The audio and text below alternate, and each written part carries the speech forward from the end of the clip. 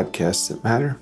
Today I want to talk a little about microphones again, those fuzzy, incredible, or steely, weird-looking devices that we have all around us.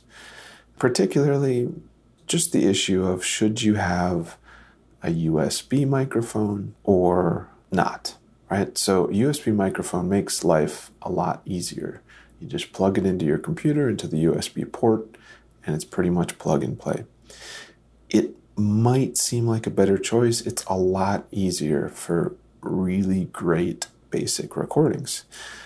But you might be surprised that there are other choices to look at that same price range. So, if you're thinking about buying a USB microphone for $50 or $70 or $100, there are other ways that you can get a microphone and a sound card for your computer, and the sound might be a whole lot better. So if you know someone who knows a lot about audio recording, definitely talk to them about how that might be possible. Or use a USB microphone, plug it in, and then listen to what you're recording through it. So one of the most important things when you attach a microphone is to really trust your own ears and listen to the levels.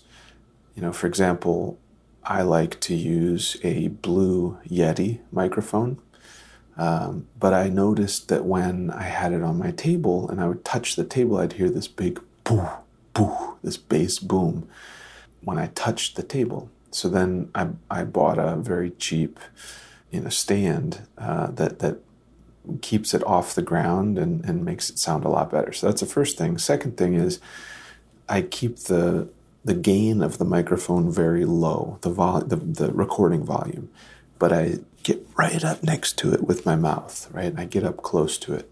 So it's distance from your microphone, and then obviously keeping it away from engine noise and loud booms and all kinds of other sounds. So in summary, go ahead and use a USB microphone. It will get you the next step down the road, but it might even be better if you use your internal microphone on your smartphone. It might sound better if you buy a very cheap little clip-on lapel microphone that ties into your smartphone.